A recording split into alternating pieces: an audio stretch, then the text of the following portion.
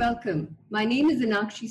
It's wonderful to see participants join us from India, Pakistan, Sri Lanka, Bangladesh, Nepal, the Middle East, the US, even the Bahamas.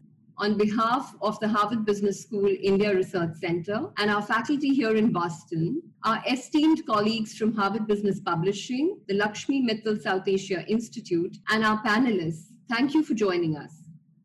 Welcome to the second conversation in our webinar series, Leadership Perspectives for a Changing World.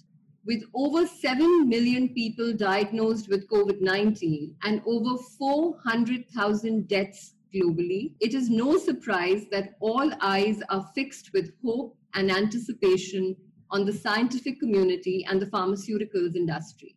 Today, we have a stellar panel sharing their thoughts on how science and business are collaborating to develop vaccines and drugs to combat the pandemic.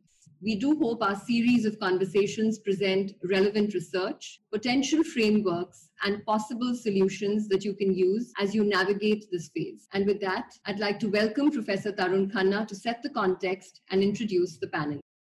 Thank you, Lakshmi. Thank you, team India Research Center and Mittal Institute. It's a pleasure to be here. We like to say at Harvard that our mission is to educate leaders of all sorts who try to make a difference in the world. And I hope that this small but important orchestration on our part is a step in the right direction. As Lakshmi said, it's a really sobering time in the world. I'm locked down in my home in Newton, Massachusetts, and watching my other home in Delhi. It's very sobering. I just can't imagine what's going on. And I see the data that say that cases in Mumbai have exceeded the Wuhan peak, and Delhi, unfortunately, is not too far behind. And I'm sure the rest of South Asia is troubled as well. But without belaboring the obvious crisis that we're in the middle of, both health and economic crises, let me just turn to introduce our amazing panelists, and a very big thank you to all of them for taking the trouble to join us. I'm going to introduce them in the very informally, if I'm allowed, just in the interest of time. They're all much more eminent than am I, and don't need any belabored introductions, but I'll just say a word or two about them in the order in which they're going to speak to set up the conversation that will then follow. First after me will be Dr. Gagandeep Kang, who is the Vice Chair of CEPI. The CEPI is an acronym, Coalition of Epidemic Preparedness and Innovation, which is an organization that is dedicated to funding research on vaccines. She's, of course, a major researcher in India on enteric infections. As she likes to say, as others like to say, it's all in the gut, as it were. These infections have lasting effects, particularly if they happen to afflict kids. She's a recipient of many awards, including the Infosys Prize in Life Sciences. It's a real pleasure to have her, and she's going to speak a lot about the science, what we know and what we don't know. And I'm sure she'll speak to us in somewhat intuitive terms for those of us who are not life scientists. She'll be followed by my good friend, David Bloom, exemplary economist at the Harvard T.H. Chan School of Public Health, and frankly, a friend to me and a mentor, if you'll allow me to call him that, over the decades. He's an astute observer of India. Bangalore is his second home. And what's most relevant about David's encyclopedic work on demography and public health is the fact that he happens to have studied vaccines for a very long time. So he's going to talk about the broader social and economic ramifications of not having adequate vaccination in societies. Umang Vohra, who is the Managing Director and Global CEO of Cipla. I've requested him to share with us. Cipla doesn't work in vaccines per se. It's one of the leading firms in the world on ensuring access to high-quality, low-cost medication to the developing populations of the world. So he's going to pick up on Gagandeep's and then David's comments about the possibilities of science and talk about the role that the private sector can play, and in particular emphasize some of the things that may get in the way of the private sector playing these roles. So with that introduction to the panelists, I will just say a few words. I am an applied math person, not really a vaccine scientist or a life scientist, and I work at Harvard Business School for the last 25 years. And my interest is in understanding how analytics and economics in particular can be used to structure things so that good things happen in the world, in particular the developing world, which is 100% of my attention. So back into the topic here, I guess it would help to note, it may be obvious to some people, but to others it may not be, that the big problem with vaccines was that going back 2 decades or even more than that, they were actually inadequate economic incentives for pharmaceutical companies to develop vaccines. And the reason was that most people in the world who needed the vaccines, which is everybody, just didn't have the money to pay for them. So you had big pharma on one side and science on one side, organized science on one side, primarily in the rich countries in the world, essentially seceding from vaccine space gradually over time. And what that meant was that even though the possibilities of science were alive and well, the economic conditions were not in place, and nobody was focused on this to get the science into the product and then get them disseminated to the public. So not only was this a problem in terms of getting new vaccines developed, it was even a problem in the sense that there were lots of vaccines. Yellow fever is the one that comes to mind, that were available in the rich world, but it would take 10, 15 years for them to slowly disseminate to the poorer countries in the world, often triggered by a catastrophe of some sort. Into this step many well-meaning philanthropists and forward-looking sovereigns. Think about the Scandinavian countries, the UK, France, places like that, and Mr. Gates. So this was one of the first projects of what became, of course, now the Bill and Melinda Gates Foundation, taking on this idea. And famously, Bill Gates apparently said that to run something like Gavi, which is Global Alliance on Vaccines and Immunization, that was the original acronym. Famously, Gates thought that Gavi could be run with 5 guys and a spreadsheet should be enough to be able to do the analytics to make sure that enough incentives are in place for the science to be unlocked, for people to be willing to receive catalytic doses of money in the private sector so that they could develop the vaccines and then they would end up getting used.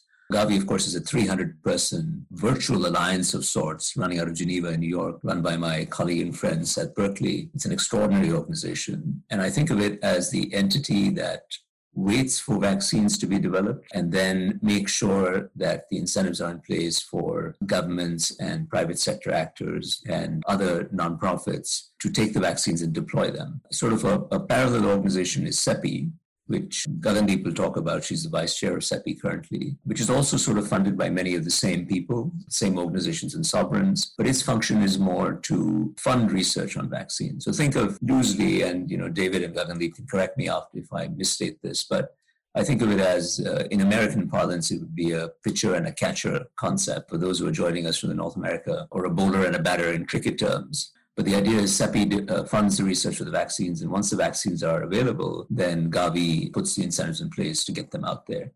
And I think what I learned most from a deep dive into Gavi was that it really pays, that there is as much of a role for scientific creativity as for organizational entrepreneurship and creativity, because until you can have these intermediating organizations. So if you think of vaccine development and science on one side as the supply side, and you think of the demand side being you and I who need the vaccines and poorer people all around who are less fortunate who need the vaccines, a lot of stuff has to happen in between for the conditions to be created for the science to come to market. But I also found really fascinating things is that there's so many simple to state, difficult to put into place economic ideas. Among them, the ones that I like, I'll just highlight 2 to illustrate my point. The idea of vaccine bonds, which are bonds that are floated in the global capital markets, either the Eurobond markets or or a Sukuk bond in the Middle East, or a bond directed to Japanese pension funds. They are financial securities designed to ensure that when sovereigns make commitments to donate money, those commitments are made over very long time horizons and are often subject to political issues in the donor country. But to translate them into something very credible for people like Umang, who are charged with their shareholder responsibilities in private entities, it's important to have more credible finance. And that's where the global capital markets come in to say, yes, we see the promise. We think that this can be transformed into a short-run, credible promise that will reassure manufacturers to invest in the capacity to make the vaccine so that we have it in the first place. So vaccine bonds are a cool idea, but the more important underlying point that I'm trying to make is that there has to be a financial engineer or an economic architect that is thinking about these things in order for this stuff to happen. My roommate, Michael Kramer, was one of the people who came up with the idea of advanced market commitments, which are another way of making a credible promise from governments to manufacturers, saying, we assure you that we will top up the amount that poorer people may not be able to pay you if you commit to producing and selling this much dosage of vaccines. So you think of it loosely as an alternative to a patent mechanism for reassuring people of doing things so that they have the incentives to do it. So I'm going to stop with that. So just think for the non-specialists in the audience, which I think is most of us, and I'm included in that bunch. Think of the science being developed by amazing scientists. Think of the users, you and I, and less fortunate people, and think about the organizational creativity that has to happen in between. And now we're going to go to the science and then talk about the intermediating mechanisms and the private sector and to see how this can play out. So without further ado, let me invite Gagandeep Kang to please unmute herself and share some of the science with us. And Seppi, please.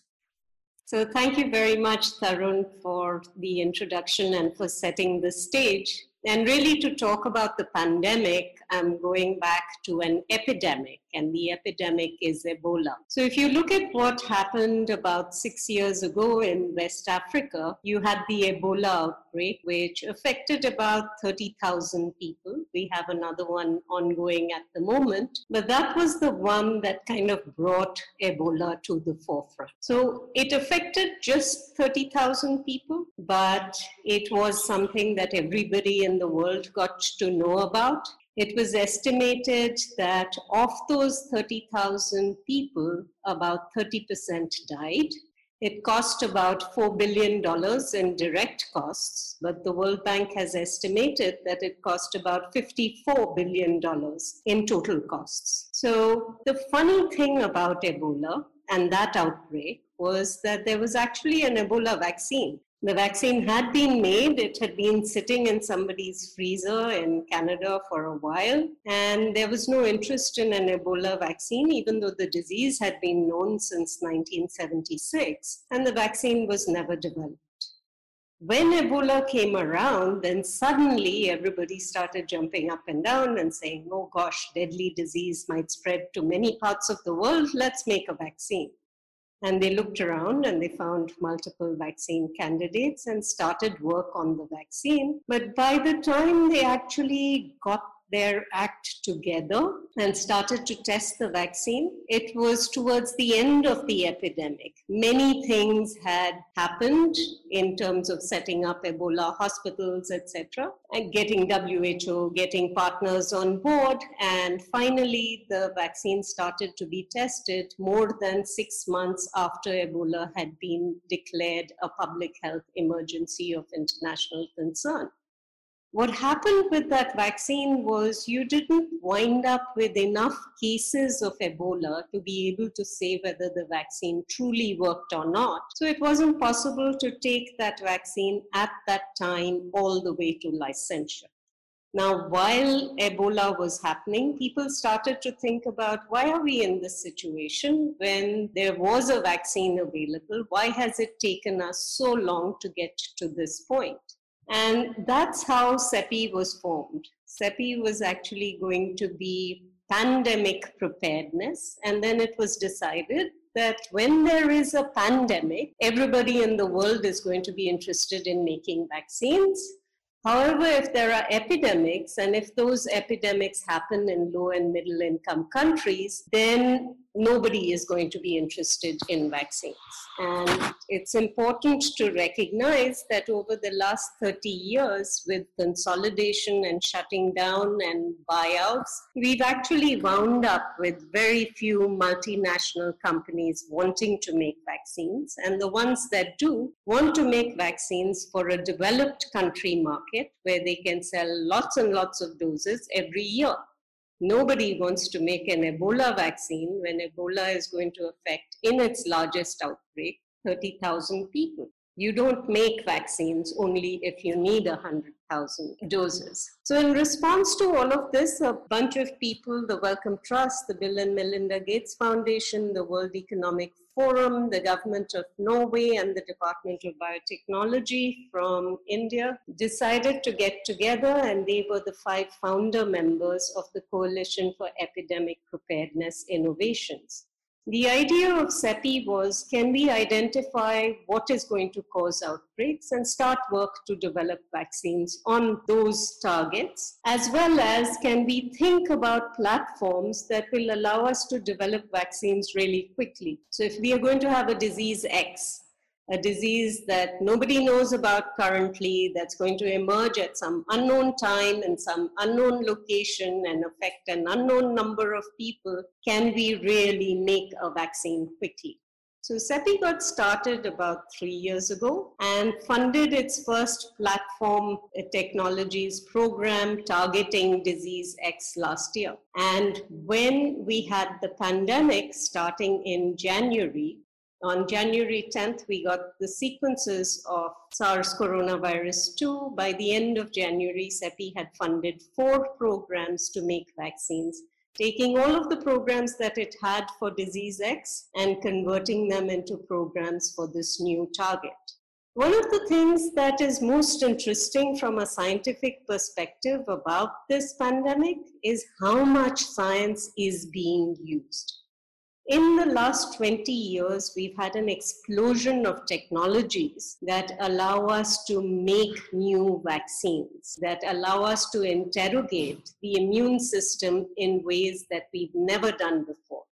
And we are using every one of those technologies to address SARS-CoV-2. There are currently about 230 programs that are looking at making vaccines.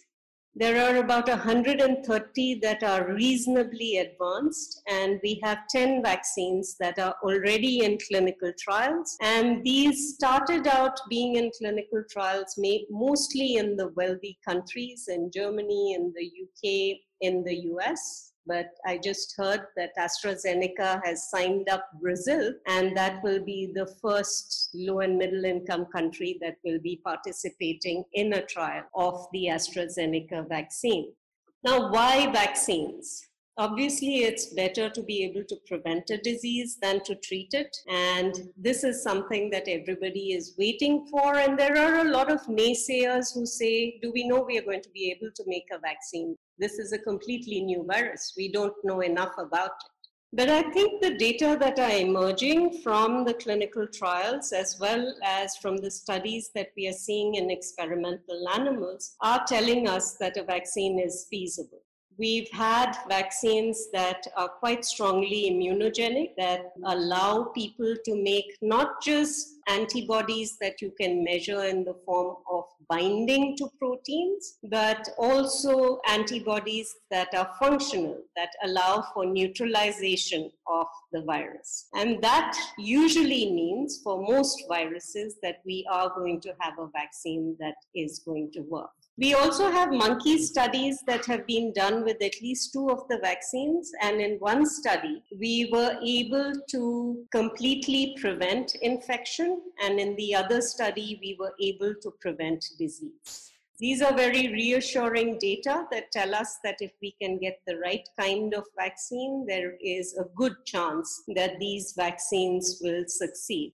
Now, I'd like to move from that, which is the global picture, to what's happening in India. And in India, I think one of the things that people need to recognize, it's known in India, but perhaps not in other parts of the world, that India actually makes more doses of vaccine than any other country in the world. We are the biggest supplier to Gavi, which Tarun mentioned a little while ago. And 3 companies that work out of India are major suppliers. They can make hundreds of millions of doses every year. And these are Serum Institute of India, Bharat Biotech, and BioE. Each of them has started on multiple vaccine candidates. And there are smaller companies in India as well that are looking to make new vaccines. So there are more than a dozen programs making vaccines in India. We are a little bit behind what has been done in the West, but we are anticipating that we will be in clinical studies in Q3 of 2020. So that is one way of thinking about it. Will our own vaccine candidates actually result in vaccines? The other part of it is something that is in the news and will be in the news, is India's manufacturing capacity. Because we have the capacity to make so much vaccine, depending on which platforms are successful, if you need to make hundreds of millions of doses of vaccine, you really need to be thinking about coming to India if that platform exists in India. So a lot of the multinational companies are having discussions with Indian manufacturers to see whether their vaccines can be made here. There's also, even if we don't manufacture, we have a lot of fill finish capacity. So if it was required, then we could use some of our finishing lines to make vaccines for the world. There are, of course, lots of issues. There's regulatory issues. There's a global shortage of glass. There's a global shortage of syringes. 230 candidates might mean that 3 or 4 will succeed. So we've got a long way to go before we get to vaccines. But I think we are on the right track. We are moving as fast as is possible and faster than I thought was possible 6 months ago. So thank you, Tarun, and I'll come back in later. Thank you so much. Let me just ask you one question before we go to David, Gagandeep, and it's coming through on the scrolling functions. To novices like me, it's kind of sobering that note of optimism is wonderful because it's sobering to realize that some viruses like HIV, we've not been able to create a vaccine, and after many decades. And that seems to be related to a question that's coming through a few times about the mutation of SARS-CoV-2. Can you talk about differences in the way viruses mutate and how that may or may not get in the way of vaccines or cocktails of drugs that ultimately control infections and so on? So SARS-CoV-2 is an RNA virus. RNA viruses mutate more than DNA viruses do. But you have to think about why a virus mutates. A virus mutates to get away from the immune system. And that's the response that would require us to have a new vaccine. There are actually very few RNA viruses for which we have made vaccines where the immune pressure has been so much that it has required us to change the vaccine. We've never made a vaccine for HIV. We have to change vaccines for influenza. But even there, if you were infected with an old influenza strain, you might still have partial protection. In the case of this new virus, there is no pressure on it to mutate in the areas that are responsible for the entry of the virus, that are responsible for neutralization. So many of the changes, the strains that we are seeing currently are important for tracking transmission, but are not yet currently in as much as will require us to change vaccine strains. So I think for a few years, we are on pretty good ground. Great. Thank you very much. Let me turn to David Bloom. Thanks, Tarun, and hi, everyone. So far in this session, we've heard about 2 bona fide institutional innovations, Gavi and CEPI. We heard from Tarun, Gavi is an innovative mechanism for mobilizing funds and channeling them into productive uses that involve the promotion of vaccine access and coverage in low-income settings. And Gagandeep described CEPI as an innovative mechanism for mobilizing funds and channeling them into the development of vaccines for emerging communicable diseases. What I'd like to do now is to add to the discussion by focusing on another innovation, conceptual innovation, having to do with the way that we assess and value vaccinations. I mean, this is also an innovation that supports the efforts of Gavi, it supports the efforts of CEPI, it supports the efforts of developing country vaccine manufacturers, and also vaccine development divisions, Big Pharma. And what I'd like to do is structure my remarks. I make 3 points. First, I'm going to argue that vaccines are generally undervalued, and often appreciably so. Second, I'm going to argue that this undervaluation is very much to our individual and collective peril with respect to the optimal allocation of social resources. And third, I'm going to argue that the problem of undervaluation can be surmounted, fortunately, by adopting a broad approach to health technology assessment. Essentially, what we need to do is we need to shift from a narrow, health-centric perspective to a more expansive societal perspective. And I'll say a few things at the very end about COVID and what COVID means for some of these points. Now, very briefly, when health economists assess vaccines for purposes of public recommendation and reimbursement decisions, they typically and traditionally focus on 2 items. First, the health gains associated directly and sometimes indirectly with the use of the vaccine. And second, reductions in medical care costs that are due to having fewer infections. They then calculate what in health economics we call a cost-effectiveness ratio. That's basically the ratio of the health gains to the cost of the immunizing agent and its administration, that cost being net of avoided medical care costs. And if the resulting cost-effectiveness ratio exceeds some pre-specified threshold, the vaccine gets a thumbs up with respect to recommendation and reimbursement decisions. So it's very cost-effective in the sense that per dollar spent, it produces a lot of health, basically the idea. Now, I acknowledge that morbidity and mortality reductions, in other words, health improvements, and also medical care cost savings are indisputably benefits of vaccination. And I'm not arguing that the cost-effectiveness analyses that are routinely conducted throughout the world in connection with these recommendation and reimbursement decisions. I'm not arguing that they're inherently flawed. In fact, I think they answer very well key question that's faced by ministries of health and departments of health, and namely that being how to prioritize the use of a fixed health sector budget to maximize health. My point is simply that the dominant focus of these health-centric cost-effectiveness analyses is limited to a very narrow portion of the total benefits enjoyed by society from a vaccine. The narrow health-centric cost-effectiveness analyses leave out a long list of economic and social benefits. They also leave out some health benefits. I'm going to speak about those briefly. And neglecting all of these sources of health, economic, and social benefits skews decisions about the allocation of social resources in a socially optimal direction. In other words, it makes it socially suboptimal. And my point here is basically that too little money is getting allocated for the development, the manufacture, and the delivery of vaccines. I hope you all won't mistake this for a bland assertion. I think it's hard to believe now in June, but the World Bank and CEPI was struggling mightily as recently as March and April to raise just $2 billion in support of R&D on 8 to 10 COVID-19 vaccine candidates. And many of the arguments that I'm going to discuss were used in support of their fundraising efforts.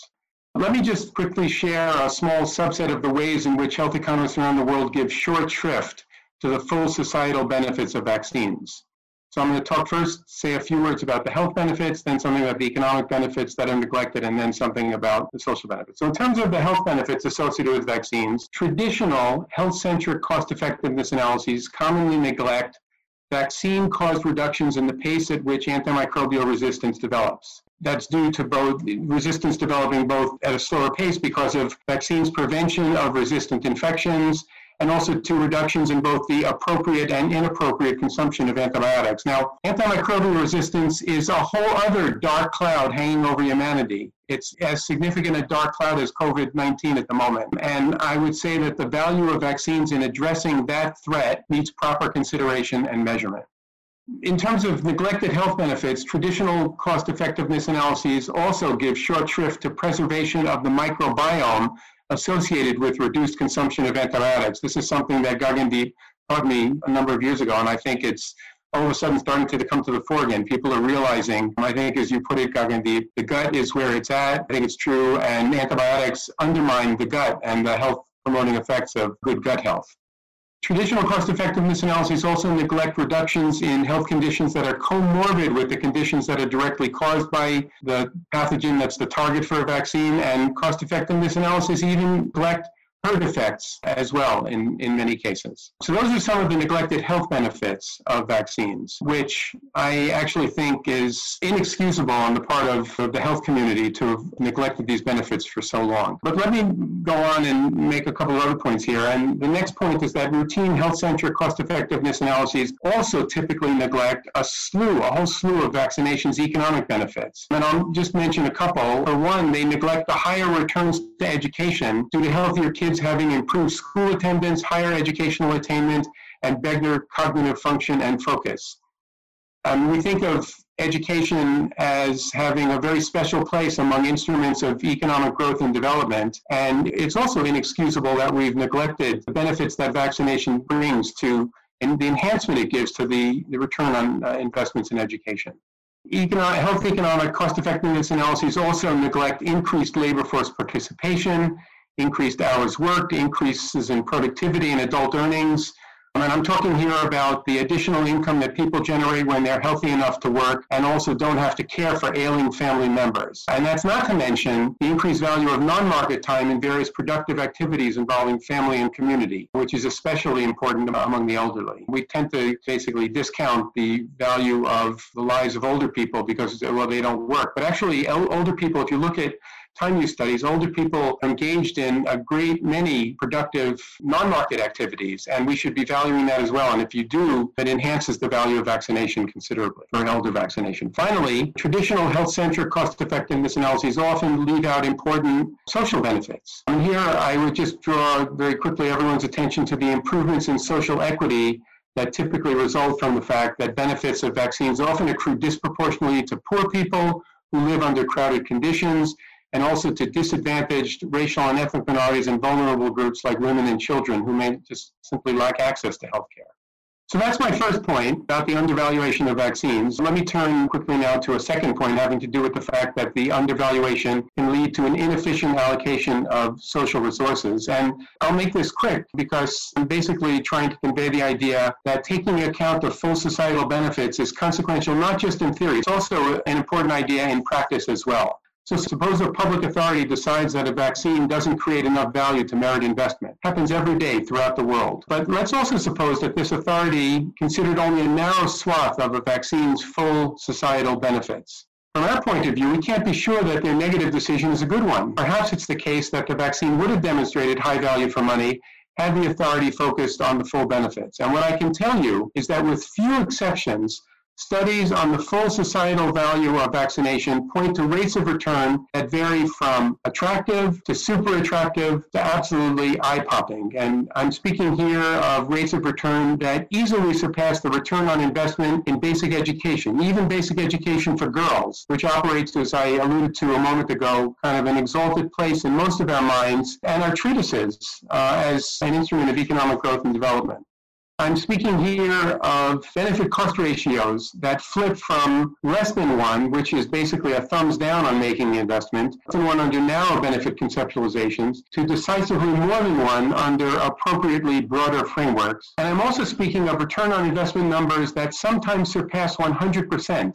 To put that in context with a yardstick, that's nearly 2 orders of magnitude higher than the current yield on U.S. Treasury bills. So yes, vaccines are costly to do, but what we are increasingly finding conceptually and supported almost uniformly by empirical evidence is that vaccines are far more costly not to do.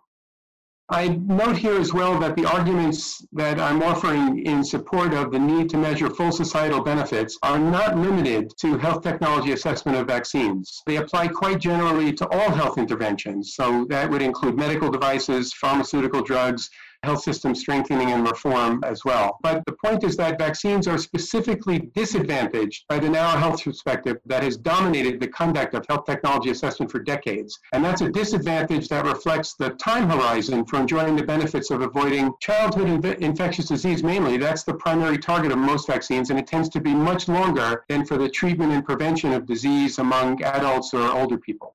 The disadvantage of vaccines also reflects the relatively large populations that vaccines can benefit and the fact that vaccination against infectious diseases tends to have larger externality benefits than interventions against non-communicable diseases, heart disease, chronic respiratory disease, cancer, diabetes, mental health problems as well. So to wrap this second point up, the good news, I would say, is that all the benefits I've discussed, all of these additional health benefits, economic and social benefits, can, at least in principle, be conceptualized, they can be quantified, they can be monetized, and they can be coherently and consistently analyzed in the form of a benefit-cost analysis or a rate of return analysis that's so familiar to all the business community. Let me now just move to kind of a final set of comments that I wanted to make, offer a few remarks on the implications of the pandemic for the structure and operation of immunization ecosystems and also for global understanding of the value of vaccination. And let me just distinguish between the short-run and long-run implications of the pandemic. So in the short run, COVID-19 has interrupted many routine immunization programs, and that threatens to elevate rates of vaccine-preventable diseases and also their physical, their mental, and their cognitive health sequelae across the life cycle. So just as one example, just last month, the WHO, UNICEF, and Gavi reported that the pandemic is forcing 80 million children to at least temporarily forego vaccine protection against one or more disease-causing pathogens. So that 80 million corresponds to roughly 60% of the world's annual birth cohort. And I would note that the WHO also expressed concern about COVID-19 caused interruptions in polio eradication efforts. And they also called out the possibility of a worldwide surge in measles cases, which would be most regrettable. Anyway, notwithstanding these significant short-run speed bumps, COVID-19 could, I would say, over a longer horizon, actually mark a sea change in global appreciation of the value of vaccination. And that's a speculation on my part, but it's a speculation that is underlined by the notion that the range and the intensity of the losses that we are all suffering during the current pandemic are going to have the beneficial effect of highlighting the gains to be had from preventing COVID-19 in particular and infectious diseases more generally. So along those lines, I would say that COVID-19 is going to raise awareness of, and I think will help lay to rest, a long list of scientific, policy, and economic disputes about the value of vaccination. So this list includes disputes about indirect protection of vaccination involving the promotion of herd protection. Herd protection has now become a household term, and I think everyone's starting to assimilate the idea, and I think it's going to be increasingly reflected in the analyses that we do. The list of areas where awareness is going to be raised of the value of vaccination also includes the reduction in the risk of nosocomial infection during inpatient stays. So many people are not going into hospitals and clinics for fear of contracting COVID, so they're just suffering at home when they're in need of medical care. One of the values of vaccine, but it keeps people out of hospitals. It keeps them from contracting nosocomial infections and basically, which are often resistant infections, which they transmit to others. I'm talking here also about disputes about the economic benefits of vaccination associated with increased labor supply, hours worked, productivity, and income.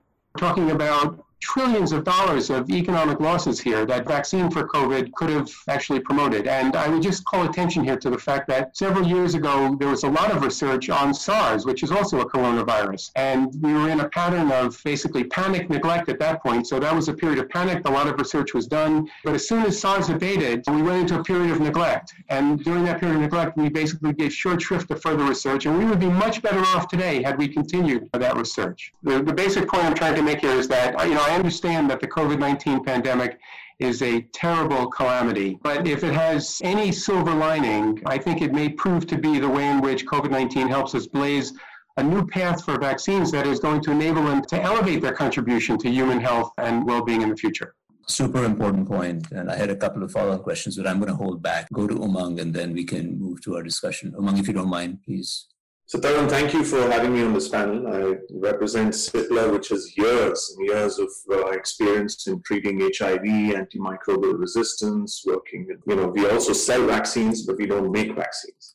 And so some of the comments that I'm going to make today, and essentially there are three of them, are really around what does it take to move from the hope that the vaccine offers to a point where vaccination delivers lasting cure, vaccination or other treatments deliver lasting cure.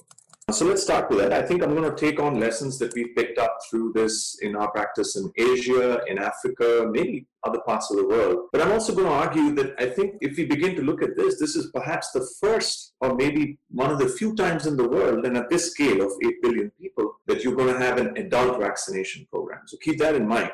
Child immunization is different. Adult vaccination is different. And in some way, the pharmaceutical industry has dealt with this before when it tried to find cures for diseases like HIV, etc. So I'm going to talk a little about that. But I'd just like to say these are all my learnings, and we're humbled every year with something new that we pick up and how we need to tweak models to make sure that care reaches where it needs to.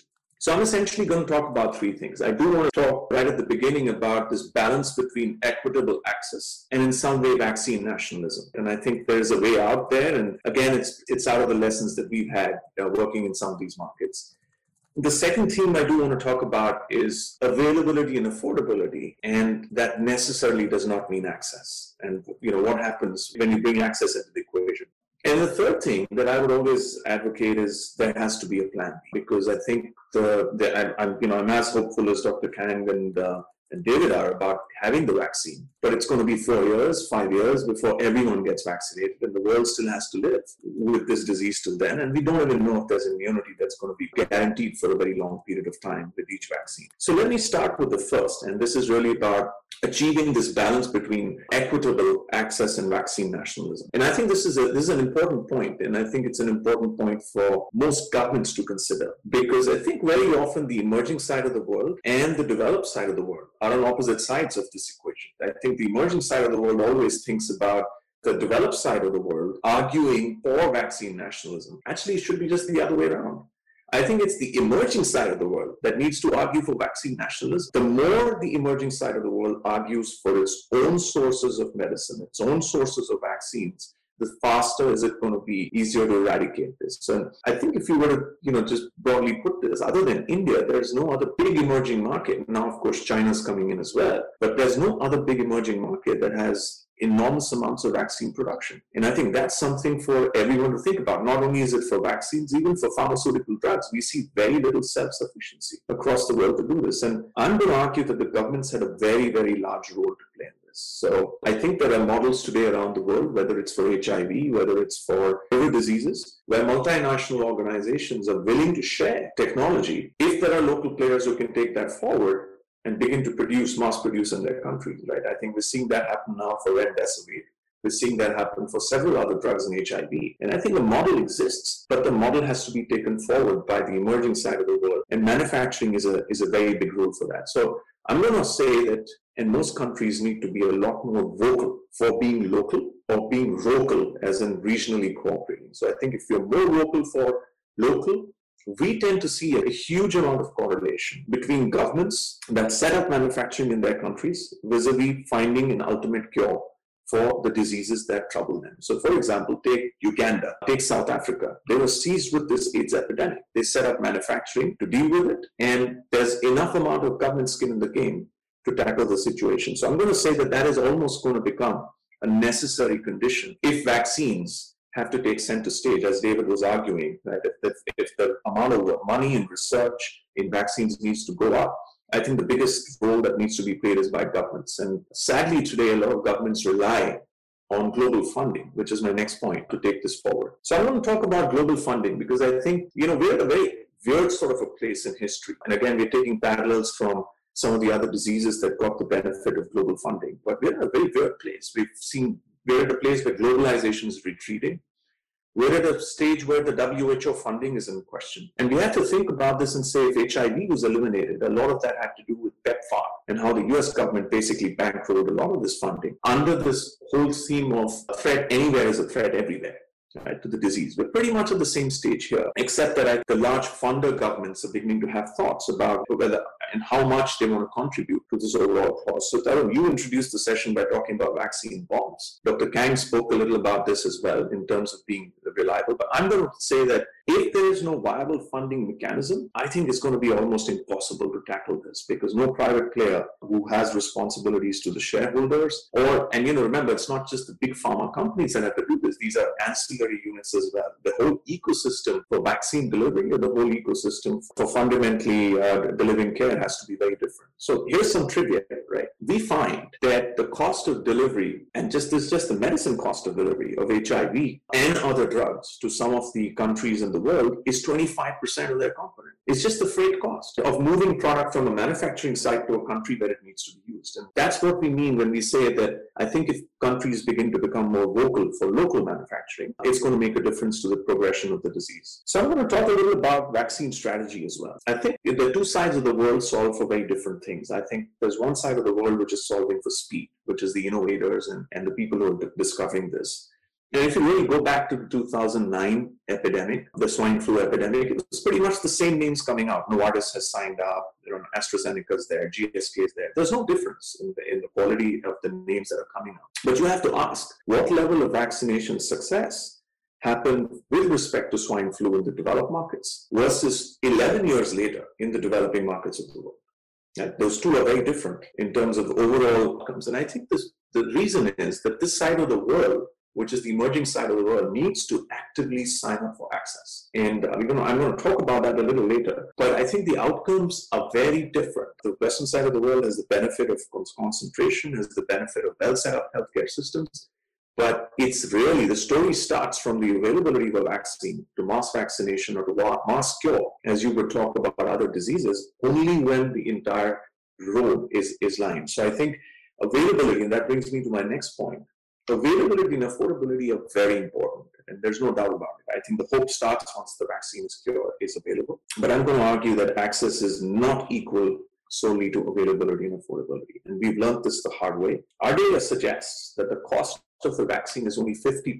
The cost of cure is only 50% of the total system cost. Right? So even if you have drug delivered in Uganda, even if you have drug delivered in Durban in South Africa, or you have drug delivered in Vietnam, 50% of the rest of the cost is just the total system cost to bring this drug to market that governments and other private players need to have. So the funding model we spoke about is very important.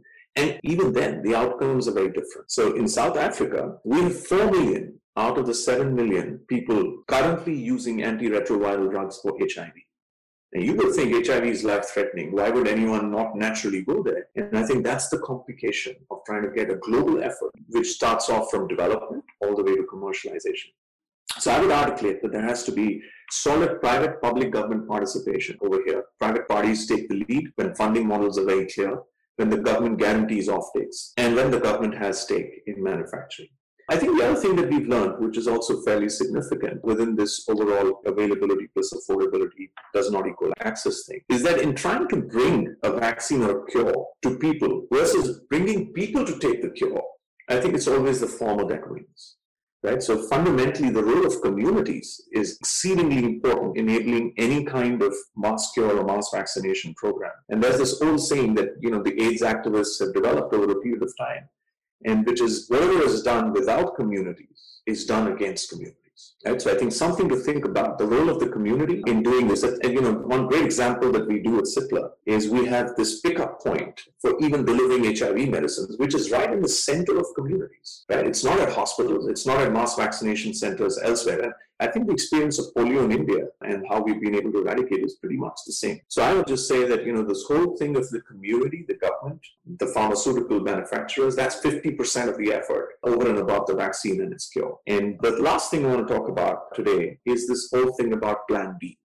I hope the vaccines work, but realistically, we've had HIV and we've had no vaccine for it. We had dengue and we've had a vaccine just last year for it. And there's a lot of hope, and I hope it works. But the world has to live with supportive care till everyone gets vaccinated. And I think that's the very, very important point that we need to think about, that for 3 years or 4 years, people still have to be cured, treated, till they get a vaccine shot. And we have no clarity today on what levels of immunity the vaccine provides over a longer period of time. It could be for a year, it could be 3 years, it could be booster doses. And so all of what we're tabulating in terms of available capacity, the first set of people get vaccinated, by the time the second comes, the first need another shot.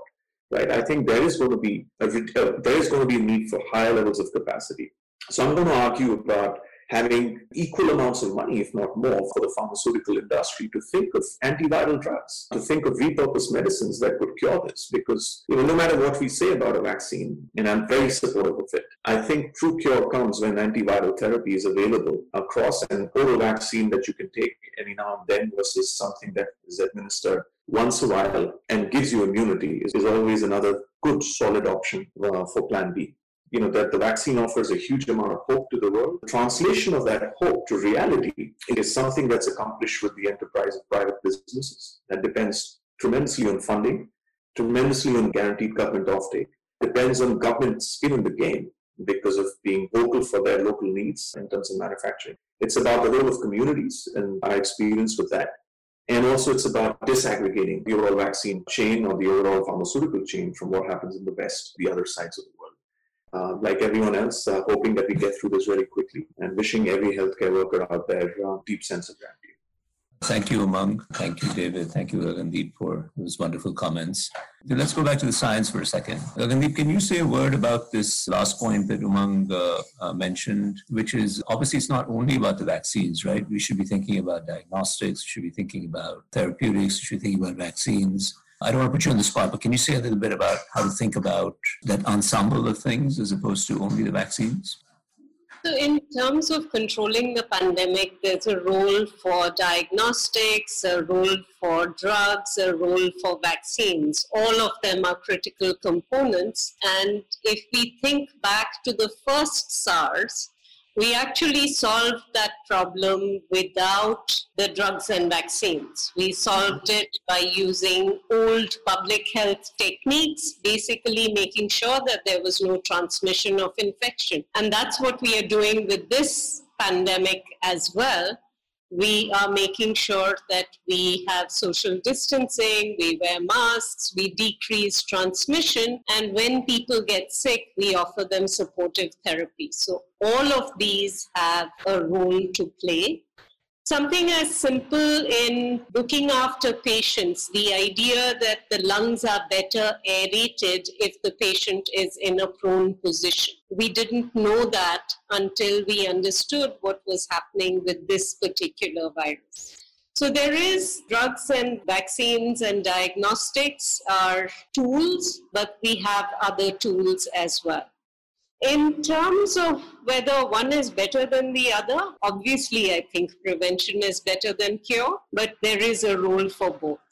Vaccines have been successful for many things, unsuccessful for others. Antivirals are actually really, really challenging. We don't have an antiviral for measles at the moment, but we do have vaccines. We have drugs, antivirals that are really good for HIV, but we don't have an HIV vaccine. So it's not about playing one off the other. It's how many tools can you have in your toolbox to address this problem. Vaccines, yes, diagnostics, yes, sort of treatments. I would also, I think one sort of glaring deficiency in this area is the absence of good data, reliable data on surveillance. What we see throughout the world are we have these models. So there are huge differences in the estimates and projections of COVID coming from different models. Even the same model from day to day is changing so dramatically. Bouncing up and down. It's moving around like a pinball, which is very unfortunate. And I think the problem is that the models are fine structurally. We're feeding in unreliable data to them because it's coming from highly selected samples. We need to focus much more on representative samples and collect data for those, including testing data. It's easy, inexpensive, well-established approach to doing this, and I'd like to see a lot more of it throughout the world. And I should mention, David has been very instrumental in putting this into play in the state of Massachusetts and elsewhere in the U.S. So thank you for reminding us of the role of data and informed decision-making, not just in the actual scientific process, but more in structuring the societal value chain that Umang was also mentioning in different ways. Let me ask a slightly different question, which connects to things that both David and Umang alluded to, which has to do with intellectual property rights. I remember reading very recently, I think it was Costa Rica that made a submission to the WHO, saying that there should be global patent pools in some ways, and in a sense, a way of saying that the IP is most likely, the vaccine, if and when it emerges, is going to emerge in China or the US, most likely, probabilistically, and then what happens after that. So just thinking ahead. But does anyone on the panel want to comment on any aspect of intellectual property? Because this is a recurrent theme.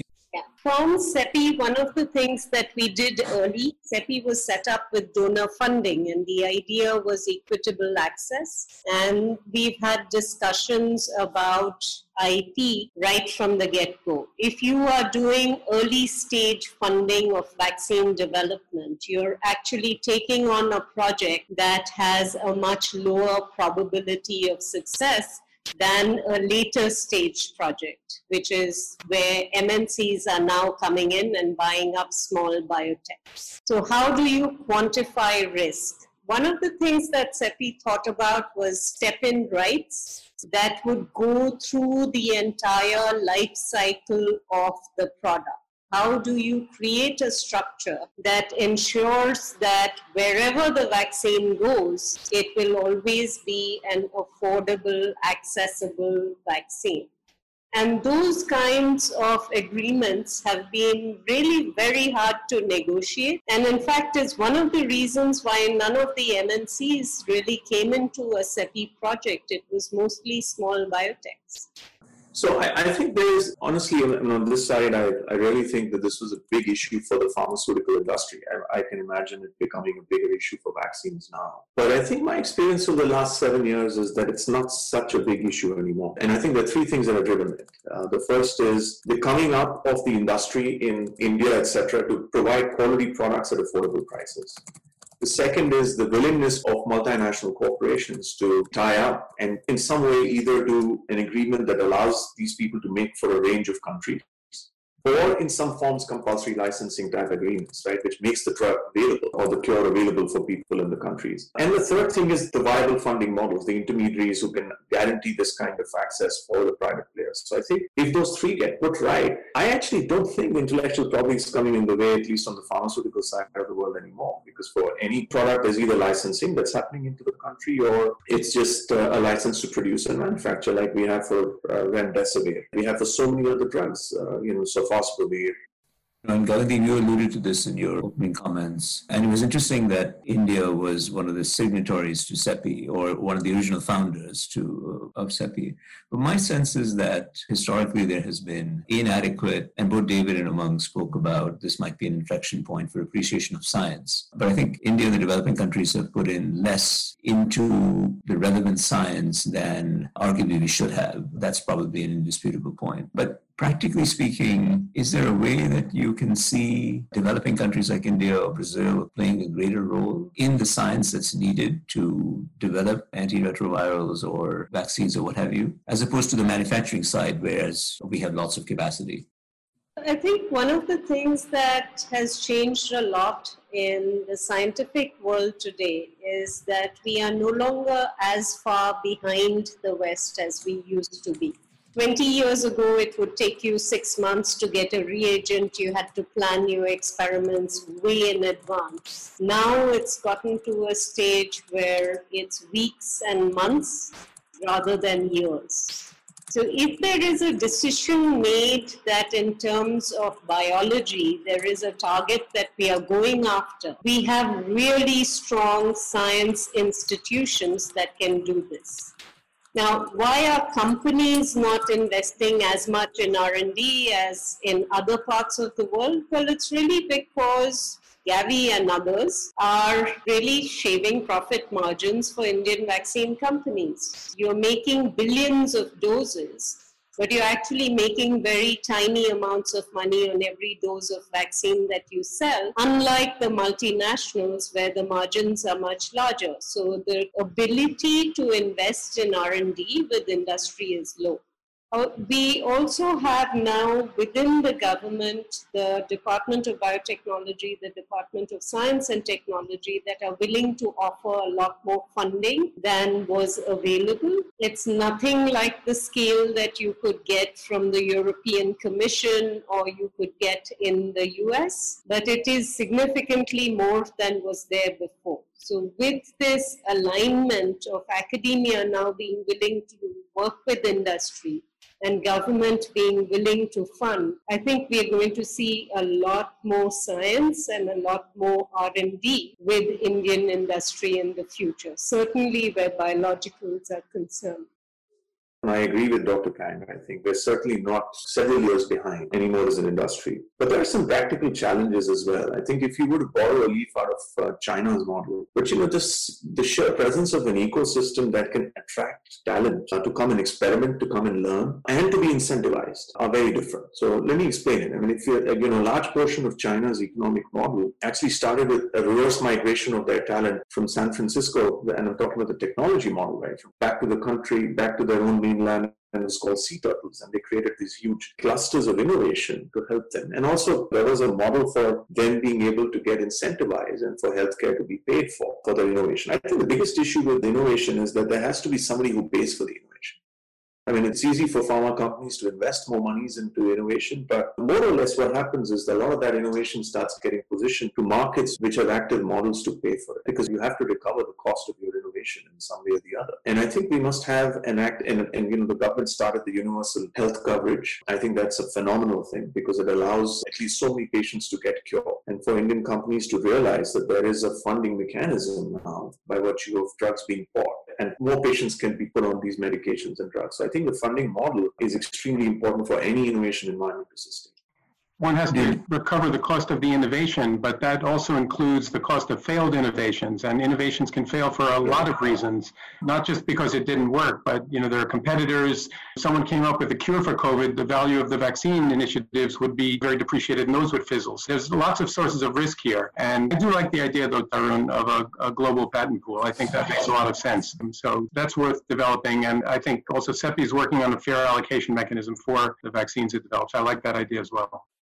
I was listening to something on one of the news, and they were talking about these advanced market commitments that I had mentioned briefly as another mechanism to reassure big pharma that, yes, there will be pot of money at the end of the rainbow so that you should invest in capacity or what have you. And then it occurred to me that, even the AMCs, the advanced market commitments, are only credible if the underlying state is credible, if the underlying government is credible, or the entity that's giving the commitment is credible. So if you have, many of these policies in the developing world that give a promise, and then either directly or indirectly violate the promise and don't follow through on the commitment, it really blows a hole in the fabric of trust that's needed to make this whole system work. And there's a lot of comments. All three of the panelists have mentioned things that are about maintaining balance in different senses, whether it's a scientific balance, an economic balance, a financial balance, to get this kind of symphony working correctly. I was talking to one of our vaccine manufacturers, and they said one of the prior epidemics, government would buy the capacity, but it wasn't clear the commitment was entirely carried through. I don't know the facts about this entirely, but if that's the case, and I know that's happened in Latin America, then it really makes it difficult to have these reassurances. It's all just a different way of saying that there's so many parties here whose interests have to be aligned, all the way from the scientists to the community health workers on the ground, that unless we get this balance right, it becomes very hard. What I want to do is just see if there are any final comments based on the conversation, or maybe things that you would encourage the audience and society writ large to think about as we work our way through this difficult time. I think one of the things, other than the idea of vaccine succeeding, that's encouraging is the ACT Accelerator, which is the access to COVID-19 tools that's being put together by the Gates Foundation, the Wellcome Trust, WHO. Gavi's part of it. And it focuses on vaccines, therapeutics, and diagnostics. But the nice thing about it is that there are multinational companies involved, as well as the developing country vaccine manufacturers, at least where vaccines are concerned. So this has become a platform where people are actually talking about how do we get vaccines to people who need them the most. It doesn't matter who makes the vaccine. How quickly can we get these vaccines made and delivered? And recognizing that we are not going to be able to vaccinate the whole world in one go, is there an approach that we can take to prioritization so we make sure that the people who are most in need can get vaccines quickly? Seeing the world come together like that is really encouraging. What I would like to see is the move to a new pattern of sustained and large-scale commitments to vaccine development. And I think that's going to be a movement that takes advantage of everything the private sector has to offer, and that encompasses big pharma as well as non-big pharma developers and manufacturers. And basically you have a crisis now. Crisis is also an opportunity. And I think the idea that you floated before, Tarun, about kind of global patent pools, I think this is a good time to develop a plan. And I feel like CEPI is a big step in that direction. I think we can take that further. And I think in the end, just in terms of this commitment, I think we just need to invest a lot more money in vaccine development. And again, I think we're going to have, somewhat ironically, COVID-19 to thank, because it is providing irrefutable proof of the colossal benefits of staying the course when it comes to the development, the manufacturing, the delivery of vaccines. The problem is there are so many pathogens out there that lurk in our future. There are literally dozens that are known, and there are obviously many, many more that are unknown. And I think that's the big challenge. So I do like the idea also of think of it as some kind of half-baked cakes, developing a lot of vaccines halfway so that if a pathogen leads to an outbreak, that we can actually finish it off and move quickly, which is something we haven't been able to do with COVID-19.